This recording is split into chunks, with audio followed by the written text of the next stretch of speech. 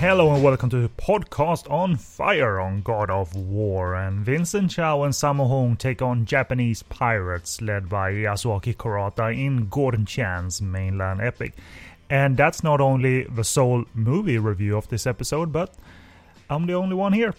So this has come about, I suppose, because there's a slight need. There's a slight need of filling the recording calendar. But it's also a chance to continue, it's sporadic, but to continue to try out recording solo. Recording solo, it's always a struggle against self-awareness and hearing yourself talk and thinking if that makes a good show or not. But I don't sit on such instincts, such creative instincts and dismiss them. I'd rather just do. And if it is unfit for release, then obviously it won't get released. But I'm fairly confident in that I can deliver a decent show at the very least solo. So I'm not sure it's going to be common as such. But hey, if I like the idea of recording solo again, then again I'm not sitting on that instinct, and neither should you if you have an instinct brewing in you. And especially when it comes to productivity and creativity, there's usually not, bad news written all over a creative instincts. Just do, man. You might surprise yourself, and you might feel very fulfilled when reflecting back on the fact that you conceived and executed. But nevertheless, I hope you enjoy the solo reviewing style in the case of this episode, and I might throw in some general notes and stories of what's been watched lately. But first, some brief contact information. This is Kenny B, and you are listening to Podcast on Fire on the Podcast on Fire network, our flagship show that covers Hong Kong cinema, new and old, in this case mainland cinema by Hong Kong filmmakers and players to an extent. And we are located on podcastonfire.com. You'll find this show and other shows on, for instance, Japanese cinema, Korean cinema, sleazy cinema. We have a concluded series on these Richard Harrison ninja movies by Godfrey Ho and the likes, called the Golden Ninja Podcast. We do audio commentaries every now and again, bonus episodes, and what have you. So I hope you find something that is to your liking. And if you check the top of the website, there are some handy buttons leading to our presence on social media, such as Facebook. Click that logo, you'll get to our page. Once you're on Facebook, feel free to join the discussion group that's called Podcast on Fire Network. We'll post show updates and discuss various things on there. It's a very friendly group, so join and have fun, and let us know what you're into and what you thought of a particular show you listen. That would be very much welcome. And also click the Twitter button to reach our tweets, the iTunes button to subscribe to our feed, and once you're on iTunes and familiar with iTunes, leave a star rating or a written comment. That would very much be appreciated. And finally, you can stream us on Stitcher Radio either via their website or the application available on the Apple App Store or Google Play. And I'm going to talk of some things that I've watched recently and written about partly. And when I do write, I put it up on sogoodreviews.com. I post basic video reviews on sleazykvideo.com. They are not extravagant productions at all. I haven't gotten the courage to appear on camera. I'm not saying it won't happen, but currently I'm keeping the production very small. And but nevertheless, those are my URLs, and I also tweet over at @SoGoodReviews.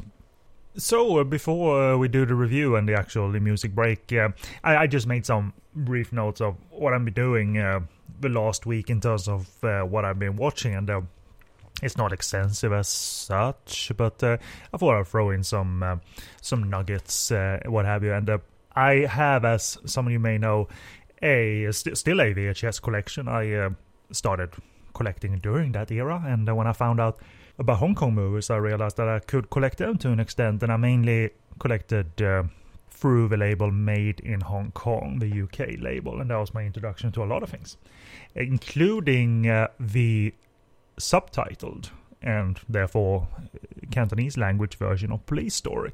I actually had, and I still do, you can see it from here, an older UK VHS of Police Story that was cropped, English dubbed, and I think it was based on the shorter international version. Now there is a full dub for in English for the uncut Hong Kong version, but at one point they either made another dub that corresponded to the short version, or it's the same dub, only there's some edits there. I think a couple of the comedic sequences are shortened or taken out completely. For instance, Jackie juggling the phones and answering the phones and talking to his girlfriend at the same time. I think that comedic set piece was not in that version I watched. And there was a wonderful quote on the back of that VHS. Let me grab it.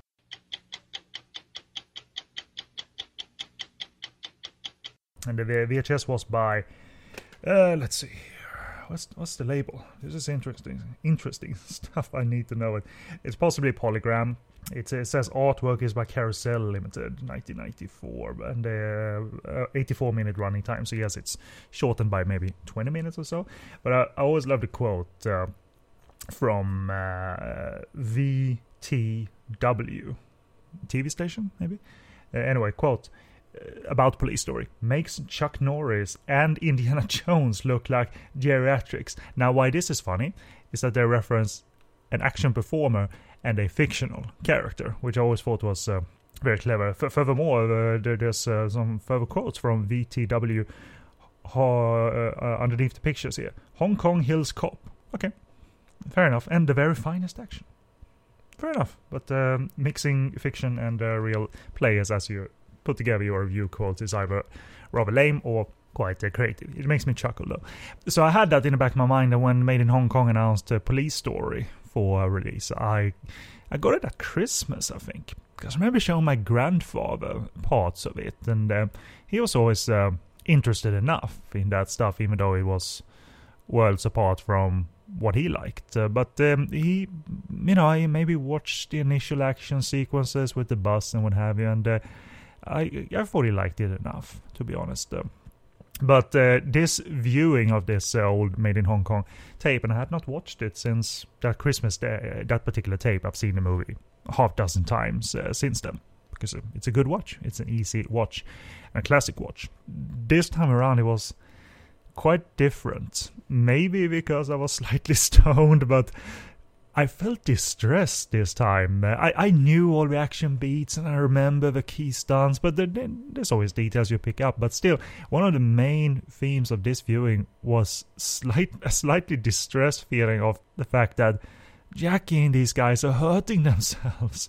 They're hurting themselves. Stop it. Please let them live. And obviously there's some painful stunts here that went as they should, even though they were painful, and some stunts that did not go as planned. Obviously the bus stunt where Jackie's guys hit the pavement, that is still amazing cinematic stuff for our pleasure, but boy does it hurt.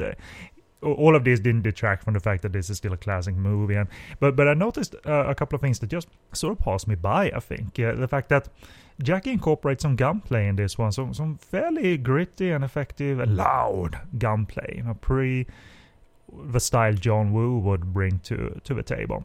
And I appreciated that. I mean, it's not extensively in there, but I also don't think I appreciated enough the fact that Jackie brings a lot of power to the movie, and the fight action and the stunts, and it's almost akin to Sammo power, but with added complex and stunts that just make your jaw drop, which is Jackie's touch to it all, and certainly the primal rage of the ending is still something to behold, with Jackie just insanely just beaten, and he fights back, and it's a primal animal. As you know, the movie ends in that sort of way, with Jackie doing the very unpolice thing of punching out our bad guy. So I think it's wonderful, isn't it, that viewings can give you something additionally, infused with herb or not, the 7th or 8th or 12th, 20th time around. And I think I got a few new things out of it that I really, really appreciated. And I think the main one I attached to is the mentioned power. Now, the VHS geekery doesn't end there, because I remember Made in Hong Kong, they were solid in terms of providing us with a widescreen, subtitles, either from cinema prints, or they had newly translated subtitles done. And by the time Police Story came around, that was a specification that was solid. You knew what you could expect, and I knew, and this is the geekery, I knew Police Story was shot in CinemaScope, 2.35 widescreen, and I haven't seen it that way, but I knew it was. And certainly the tape opens up with a widescreen trailer. Fantastic. I love seeing trailers, and that's great. Let's move on to the movie. And for this particular release, I think Made in Hong Kong went to an older or alternate source, because not only is that tape cropped to 1.85, it had, I'm proud of my geekery, I noticed this stuff, and it had a different type of subtitle font. It certainly wasn't the Made in Hong Kong style that you knew and expected. So I'm thinking, I mean, I was kind of disappointed that it wasn't as advertised. Yes, it was widescreen, but not full widescreen. But it was subtitled, and that was cool to see and fun to see the full version. I remember writing, I think, to someone at Made in Hong Kong, I don't know who responded, that certainly said, well, we've had no indication that this is supposed to be a wider movie. And I mean, for heaven's sake, there are two trailers on the tape, one before and after the movie, that clearly shows a wider frame. So what are you talking about? You might as well admit the fact that we went to another source. I mean, does anyone know if around that time, 95, 96, 97, if Police Story had played on UK TV, whatever channel it was, and if it had a partial widescreen version? Because my slight fear is that they got it from there. They had a source ready and available, so they didn't turn to Hong Kong for their source. But nevertheless, that was kind of disappointing. I know they did Police Story 2, and I'm quite curious if that was a full widescreen version. So if anyone knows, then do let me know. I think one listener informed me of the fact that actually Made in Hong Kong did an unusual thing with Police Story on VHS. They did a dual release. One that was Cantonese language and widescreen, and they actually did an English dubbed one as well with the same cover. So I haven't pursued and checked if you can get that English dubbed version, but I'm quite curious to see if that actually was full widescreen, because I know when MIA did dual releases of movies such as Dragon Lord on VHS, they put out a widescreen release with original cinema subtitles in that case, and an English dubbed cropped release. And that was sort of their deal for a while there, but I didn't know Made in Hong Kong went down those routes. But hey, maybe for a special title like Police Story. So you wouldn't be surprised if they wanted to grab the market as hard as they could with such an iconic film. But I enjoyed watching it again, and obviously I own DVD versions that have proper widescreen. There's even a proper HD version put out in Japan that was based on the slightly longer Japanese print that's ended up on fan editions or what have you. So I'm sure you can find that edition with subtitles online somewhere. But the point is that Police Story is out there and available, thankfully, too. And there's some fun videotape history, release history to be found. So that was a Police Story. I also am in the process of, I'm doing it slowly because sometimes I just watch things slowly. A few months back, maybe half a year at this point, because I'm into anime, I'm into exploring anime, not just the adult side, but other sites that might feel compelling. So I got, and I also want to collect, it's sort of my focus right now in terms of collecting anime on Laserdisc, is I'm going to get the entire Animego releases on Laserdisc. I have a fair few. They did anime, they did samurai movies. For instance, they did the whole Lone Wolf and Cub series on Laserdisc. I have that, Lady Snowblood, etc. So they mixed live action and anime. And I got 2 box sets plus some additional original video animations connected to it in a lot. That was of the TV series they put out late in the 90s. I might pronounce this wrong, but what the heck. Kimaguri Orange Road, which is a comedy, teenage romantic triangle comedy with some supernatural angles to it as well. Some psychokinesis style powers is evident in the main character. And Animego did 2 big box sets. 48 episodes were shown on TV in 1987 and 1988. As it turned out, it's better to own on Laserdisc versus DVD because the DVD set, when this was later corrected, but the DVD set that might be out there they cut out the openings to a fair amount, if not all, but the first episode. The opening credits to these shows, they just cut them out on DVD, and Animego apparently did that, or were delivered materials that were like that. And it's really a sad thing because those openings are fun. They got some cool 80s pop tunes on top of them. And, you know, when you watch TV, whether weekly or daily, binge watching, you still want that there because it sets the mood. So it was a shame that was cut out. On the Laserdisc, it's all complete, and the Laserdiscs are good quality. So that's why it is preferable. But I found myself, because I haven't pursued as much lighter anime, comedic anime, and certainly not TV series that were teenage romances. But it is from an era that I enjoy. I think I mentioned this was shown in 1987 through 1988, these 48 episodes. I'm on like episode 33, 34, 35, something like that. I found myself being very engaged in the triangle at hand here, and it certainly contains its share of goofy episodes, and it is very funny. But as someone mentioned on the Laserdisc Forever group, that it is also quite a sound-honed view of the indecisiveness in a teenager. And it's recognizable in that regard. It's relatable in that regard. It's quite enjoyable overall. Not a lot of, lows. It's quite comforting to view it by this point. And I'm rooting for a particular pair to come out of this relationship. I think the series ends open-ended, and they produced... I don't know how long after the series run had ended, but they produced maybe 7 or 8 OVA episodes, and then concluded it with a feature movie.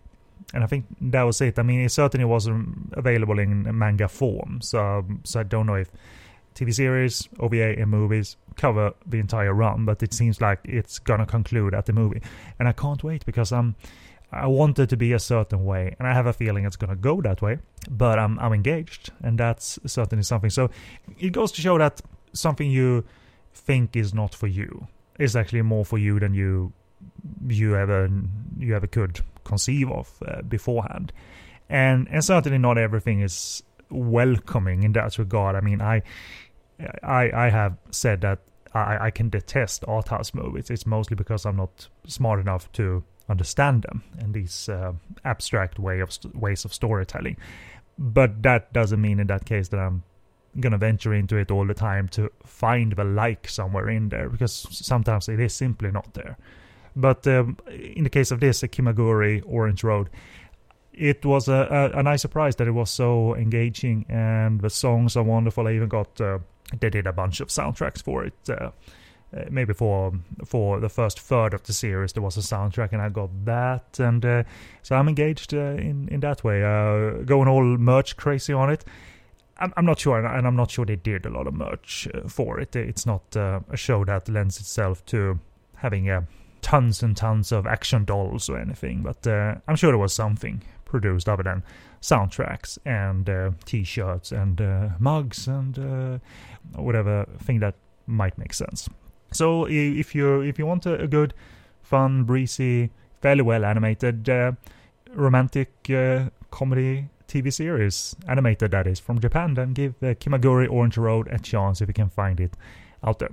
And I'm talking a lot here, but it's quite enjoyable actually. I'm not self-aware at all, because why should you? I mean, you should just trust your strengths and get on with it. But and I hope you enjoy it. But nevertheless, I'm gonna end it on a more familiar note, I suppose. Not that Police Story isn't familiar, but I just sort of compiled my quick notes on the Donnie Yen movie Kung Fu Jungle, also known as Kung Fu Killers internationally. So if you go on Netflix, you're gonna find it under that title if you're in the UK, for instance, and even in the US.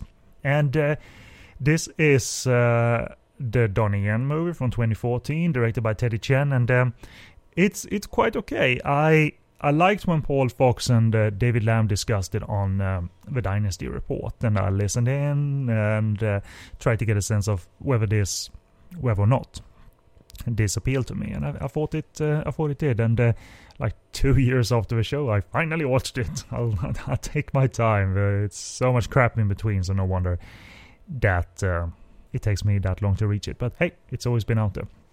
And I remember Paul and David talking of how many cameos there were from directors and the dedication to directors that defined Hong Kong cinema. That was there at the end of the movie. And I mean, it's as I said, dedicated to a slew of iconic directors and performers that define Hong Kong cinema. And but it is a modern martial arts picture, and as made, it isn't a throwback to, you know, where that dedication starts to make sense and connects to the chosen story at hand. Here, I think it's just a very valuable nod, and you have to make that, I think, because these people tend to be forgotten. Teddy Chen, that is, even got most of those directors to appear in cameos for the Donnie Yen vehicle at hand here. So, and what it is, it's a fun mix of the traditional beats of the martial arts movie, but it's set in modern time. And Donnie Yen is a kung fu master that's in prison, that knows a thing or two about the continual murder spree of other masters by the character Fong Yu Sao, played by Wang Bao Xiang. So Donnie is let out of jail to assist the police, and the investigation is headed by Charlie Young from New Police Story and what have you. The prison brawl before he's let out, that sets the tone action-wise. It has decent clarity as shot, the camera work and all of that, decent brutality, and the movie then unashamedly, and it's a good thing, goes high concept on us with wires and martial arts abilities, and it really feels a bit like the martial world, the supernatural martial world intruding on our real one. But that's an easy buy because of the energy provided by, in particular, our villain played by Wang Baoxiang.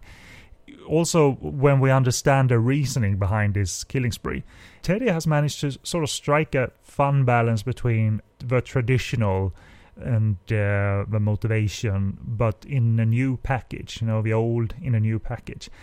It doesn't attempt to make that meaningful. It's not a great meaningful statement, but there's some stuff in there, some subtext in there that's somewhat valuable. You know, how you navigate the world with your martial arts, where skill can and should take you, and that's entertaining to have in this merging of style and settings. When trying to be dramatic with this and the backstories, though, the movie is pretty flat, and I was quite sad also to see Charlie Young, who I think is a wonderful actress. She's given, you know, a very standard cop role with no interesting layers or beats or dialogue to work with, really. And I thought that was a shame that she couldn't be provided with something a little bit more interesting. So the cop procedural of it all isn't that interesting. But overall, the merging of elements and styles, plus the modern action picture, is quite entertaining. I've heard people say that they think it's one of Donnie's better movies of the last 4 years or something. I thought it was very entertaining and a good watch if you haven't seen it, and I'm sure all of you have. It's just me that's late to the party. So that's it for now. I thought I'd stuff the episode with some stories of what's been watched and some observations lately. So because the review section is not necessarily huge or anything, so I thought I'd have a little two-parter within one here, and this is the first part now concluded, and we're going to take a musical break, and after that I'll be back to discuss Gordon Chan's 2017 period war epic God of War. 情绪重组兴趣。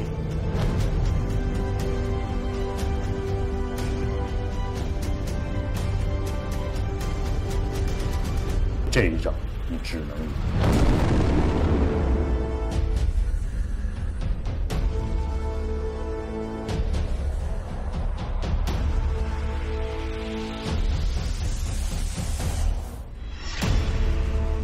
And Welcome back, and this is the review of this episode of a Soul movie review, even though I've sort of talked two other movies, but the new movie review of, if you will, is God of War from 2017, and it's from director Gordon Chan, and the plot is from IMDb.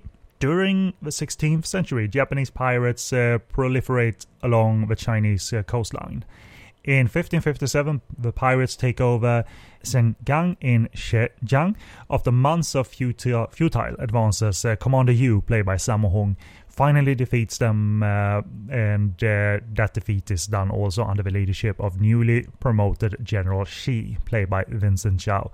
The pirates, however, manage to escape. And 4 years later, in 1561, the pirates regroup and once again attack the coastal cities of China. With both the cities of Xinhe and Taishao under attack, General Qi's army is caught between two fires, essentially.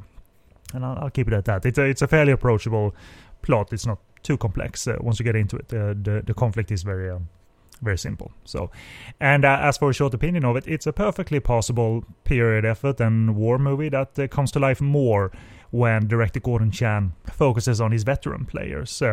There's some additional nuance there when that focus is present, and it's more anonymous outside of all of that, and even a bit passive as made, considering the content at hand. So outside of the veterans, average.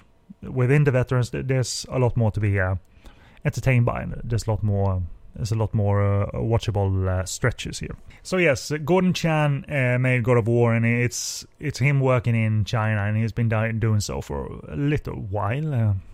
I mean, we have a history with Gordon as Hong Kong film fans, going back to the Yuppie Fantasia movies, Fight Back to School, Fist of Legend, the Fist of Fury remake, and Beast Cops, of course. Later on, 2000 AD, made a Medallion with Jackie Chan. So he's been prolific and been doing different things. And working in China tends to be an ugly word, and its commercialism isn't always that enticing to me personally. I'm not gonna speak for Hong Kong film fans, of course, but it can be kind of sad when Hong Kong directors aren't or can't be in the game for the Hong Kong movie anymore. So that's why China keeps calling. That's where the money is. That's where the commercialism is. And battlefield movies are there as well, period war movies. And to me, those can be quite anonymous. It's not my go-to genre in these cases. I like a good war movie, but there's different kinds of war movies, obviously. So it's not my go-to movie, but I gave it a chance. I wanted to form my own opinion and to see how and if it elevates the game it's playing here. I had a chuckle initially because you know, co-productions have companies. So you used to see maybe, you know, if you watch a Western movie, you see Columbia's TriStar plus the director's production company. You know, if you see a Ridley Scott movie, you normally see the Scott Free logo on there, and boom, then the movie starts and we get the credit sequence. But not in this movie. I think I counted 6 or 7 logo animations before we get the black background, white text presented by blah blah blah, and in that presented by blah blah blah, there's 8 companies. So we might have had 8 logo animations, which is borderlining on parody. I know they have to do it, but it's you want to get the damn movie started already. So, but anyway, there's exposition in terms of where we are in the timeline. I don't know if any of this is historically proven to be true, if these characters existed. I have no idea. But the crucial battle is versus Japanese pirates, and it has a decently gritty start as the Chinese forces are essentially mowed down as they try to approach this fort that the Japanese pirates have taken, or the fort that they've built. And Gordon uses some quite nice shots to confirm the tight scale of it all. There's quite a good overhead shot that shows this scale is you know, they're approaching something smaller rather than being on a big battlefield. And it has a gory touch to some degree in the design. It's not overly computer generated in terms of blood, although that is there. And there's impalements that are computer generated and things like that. But thankfully, Gordon didn't use, nor his action team, used slow motion moments to emphasize those moments, because that would be the CGI blood on screen for several seconds in 3D style or something like that. So it wasn't slow motion distracting, but by no means the next best evolvement in providing computer generated blood on screen. It certainly isn't that, but I continue to watch it because Sammo looks great. Veteran presence, looks great in the suit and armor, and Yasuaki Kurata is another veteran presence who looks great. And here's your key to enjoyment: watch the veterans elevate, and watch Gordon Chan look very comfortable as a director of acting and spectacle when the viewfinder is on the veterans. That's something I could have expected that, but I didn't expect it to be that enjoyable. I sort of I cracked a smile and boy, are they good. They're still good. They've been around forever. Now they can act. They're just not action guys, and they certainly never were. Even 20 years or 30 years ago, these guys showcased acting chops. There's a fair amount of exposition after the initial attempt to crack the fort between the Japanese characters. So we get a fair amount of Japanese dialogue here. I think most of it sounded sync sound, certainly sounded live anyway. So but most of the movie is post dubbed in Mandarin. Outside of that, the Japanese, the young and old characters are talking of their superiority, of course, and but also what they, and especially Kurata's character, what is to be feared out there, because he knows General Chi, the new general. He is a good strategist. He has a feeling that he is, and there's something to be admired about that. And he is a character, Kurata's, that can sit in a room and be quiet and only speak in intervals and make it meaningful and say the right, crucial, sometimes poignant thing for the sake of strategy, and how that is a key part. So he isn't a shouty character. Certainly the shouty characters are, the likes of the Ronins that are brought in here to fight alongside the pirates. And so there's internal conflict. They're certainly over in the Chinese camp. Also, the issue of young and old and how patient some are in the name of strategy. And so you have that little back and forth established as well. The costumes and production quality is expectedly good and high, but it's not visually bursting at you, because I don't know if it's a matter of knowing there's so many movies of this kind here. It's hard to be out there. It's hard to be surprised anymore. But it certainly feels like, well, everybody did a good job on this mainland epic, but it's not bursting through the screen in a design sense.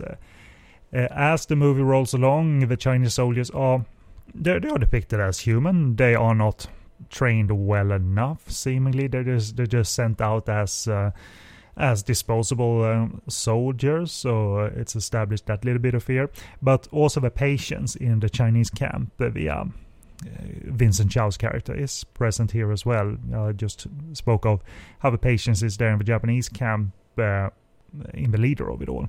Thankfully, the cackling villains are not at the head of it all, is the point. And in fact, the calmness is, the soft-spoken authority is not by any means bad authority or anything. And I think Vincent Chau is apt at that as a performer. So I think he does decently well too. And it continues to be fairly compelling because all of this takes place on small battlefields. Again, the front of the fort, because they do try and take it at least 2 times. The second time they blow up this bridge and they manage to storm the fort that way. And that's a good little beat. And it starts, or rather continues, that theme of the battles feeling somewhat claustrophobic, and we got contained battlefield vistas, which is perhaps a key to feel a little bit more empathy towards characters when you see a few more characters. Granted, it's still the veterans that you feel most for, but it's a choice. I think that's interesting. It's a characteristic that drives this outside of the core characteristics of the veterans, providing quite decent and noticeable acting.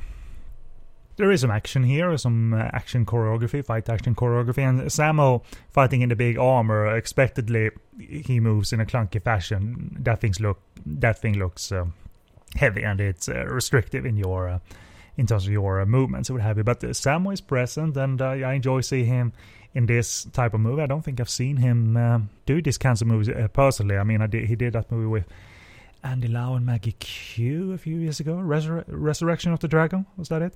4 years ago, 5 years ago, 6 years ago. So maybe that was good. I think Daniel Lee made that movie.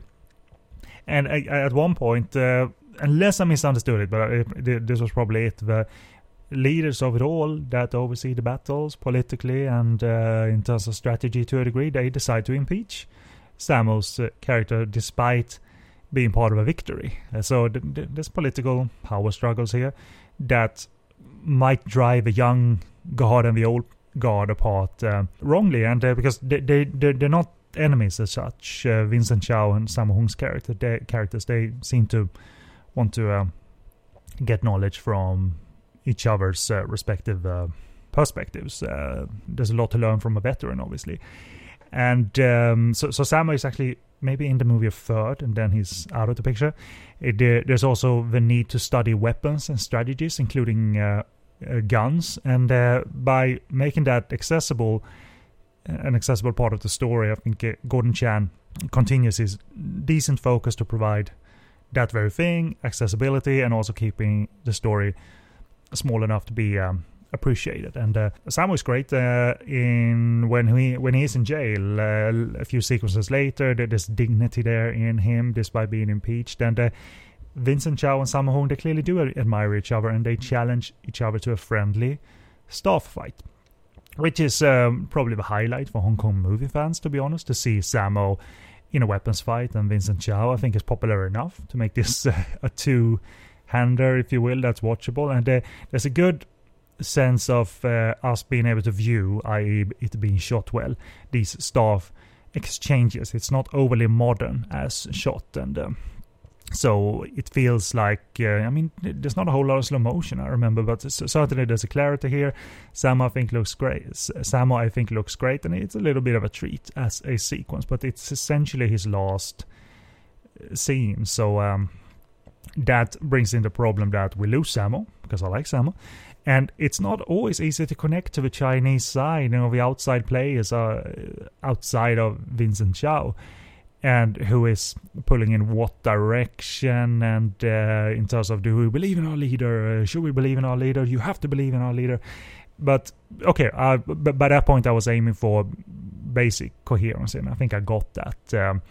But so all of this is outside of the core that's weaker, and within the core we get some stronger beats, and including showing Vincent Chow and his wife having playful life as intimate partners. They even arm wrestle in a later sequence, so they're equals in a way. And he is also General Chi, an encouraging general.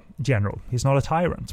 That attitude is the key for heroism in this case, this positive drive, and he portrays it quite oddly humor, which is a decent beat. I quite liked it. He's affected by the man's banter, how to treat your wife if she's not obedient. You gotta show her the man.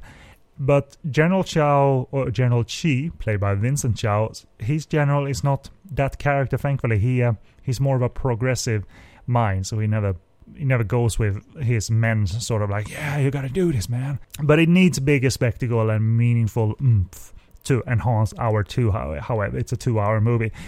And again, outside of that core, as I mentioned, there's not a whole lot that's quite emotionally affecting. I mean, we see soldiers departing from their families, and there's characters we don't connect to. I mean, Timmy Hung, Sammo's son, was in it somewhere. I don't think I necessarily went, aha, there he is. Now I can focus on him as a character and be connected to him dramatically. No, that wasn't it. And that scene where these characters leave their families, that it's such a forced melodramatic beat with strings, violins on the soundtrack, because we don't know these characters. They are not distinctive enough. So that falls flat outside of the characters we enjoy. But there are enjoyable war beats. I like when the tide turns in terms of the countermeasure to the approaching Ronins, and General Chi continues to be this commander he has an enjoyable calm, and that's played well by Vincent.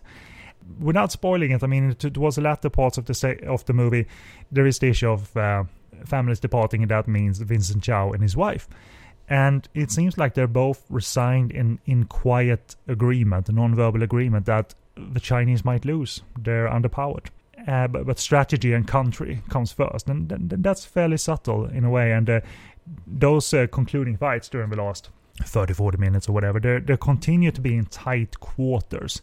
And, as the Chinese withstand arrows and gunfire and these bamboo pole formations that is about like pushing them apart and getting the shields apart as well, so the arrows can actually hit them. Those are good little beat, because the movie has been a bit passive in feel within the battle sequences. It's not particularly loud, it's more matter of fact, and that hasn't always been effective. But now it's going for more noise in the battles. It is better, therefore, when it's matter of fact. It's the distress of being pinned down in this section that makes it effective, engaging, and more grittier, the wear and tear this situation presents, and that's good. I didn't buy, and maybe I wasn't paying attention, but I didn't buy the fact that we have the wife of Vincent Chow. She has to transform herself into more of a military savvy wife because she needs to protect another city, and that's a good idea. And I like how it brings in the themes of love, devotion, country, sacrifice within one, but it is fast-tracked. And some of those battles are entertaining on the surface, but dramatically it is fast-tracked and not as impactful as clearly Gordon Chan was aiming for it to be. As the movie continues and towards its end, the tone is more violent and has gone from more passive to active, which is good. I switch between good and bad, good and bad, good and bad. So because we have good stretches, and then Gordon Chan sort of fails at other stretches. General Chi has trained these soldiers too, who didn't believe in themselves, and now they do. He's given birth and bred a new army, and that's pretty basic and understandable. But it's also fast-tracked again, and that means it isn't impactful. It just seems like it is, because Yasuaki Kurata says so in a philosophical way as he observes. It is flawed, but fast enough, 2 hours, and also there is enjoyment in Gordon Chan appearing more confident and he has more impactful direction when focusing on the veteran cast and the elevated stakes that occur within those characters and their drama. Even though the husband and wife thing, as I said, isn't necessarily good, but there is, great, it's basic. But there clearly is more of an interest and confidence put forth by Gordon Chan as he focuses on Kurata and Vincent Chow and all of that. So Kurata in particular, I think, sort of runs away with this movie. He looks great and completely comfortable, and got this veteran presence that just is entirely and immediately watchable. So good in some areas, shaky in others. And as for availability, on October 16th, which is at the time of recording, this is the 14th, I'm aiming to put this show out fairly quickly, so hopefully the same week as this is being released in the UK from or by Kaleidoscope Entertainment. You'll hear this show. It will be available on DVD, Blu-ray and video on demand, and I want to thank Fetch Publicity for arranging the screener for review. So that was enjoyable to be on the receiving end of a screener in the online screen. I'm so geeky, in the online screening room. So yeah, that was fun. But in the meantime, let's sign off. I think this ran longer than I thought, and I hope this wasn't too rambling or anything. And regardless, as to bring it around, the theme of conceiving and executing, and don't think too much of whether it reached a 4 out of 5 level, your particular creativity. The fact that you conceived, executed, should I'm proud that I did this, and you should be very proud in regards to whatever creativity you're doing, whether it's by yourself or with other people. So always remember that: conceived, execute it and reflect on that and then do it again. So I might do this again. But in the meantime, this is a time to sign off. Go to podcastonfire.com for all your Podcast on Fire network needs, including access to all our other shows. This has been a Hong Kong one on cinema, new and old. Email us if you have any questions or feedback. Let me know how this sounded. And our email address is podcastonfire@googlemail.com. Links to our social media is present at the very top of our website, the handy buttons. And that is pretty much it. Join us over on iTunes, of course. Subscribe and stream us on Stitcher Radio and all of that. And our tweets are available at Podcast on Fire. But enough of me for now. I hope you enjoyed. Thank you very much, everybody. And have a good one.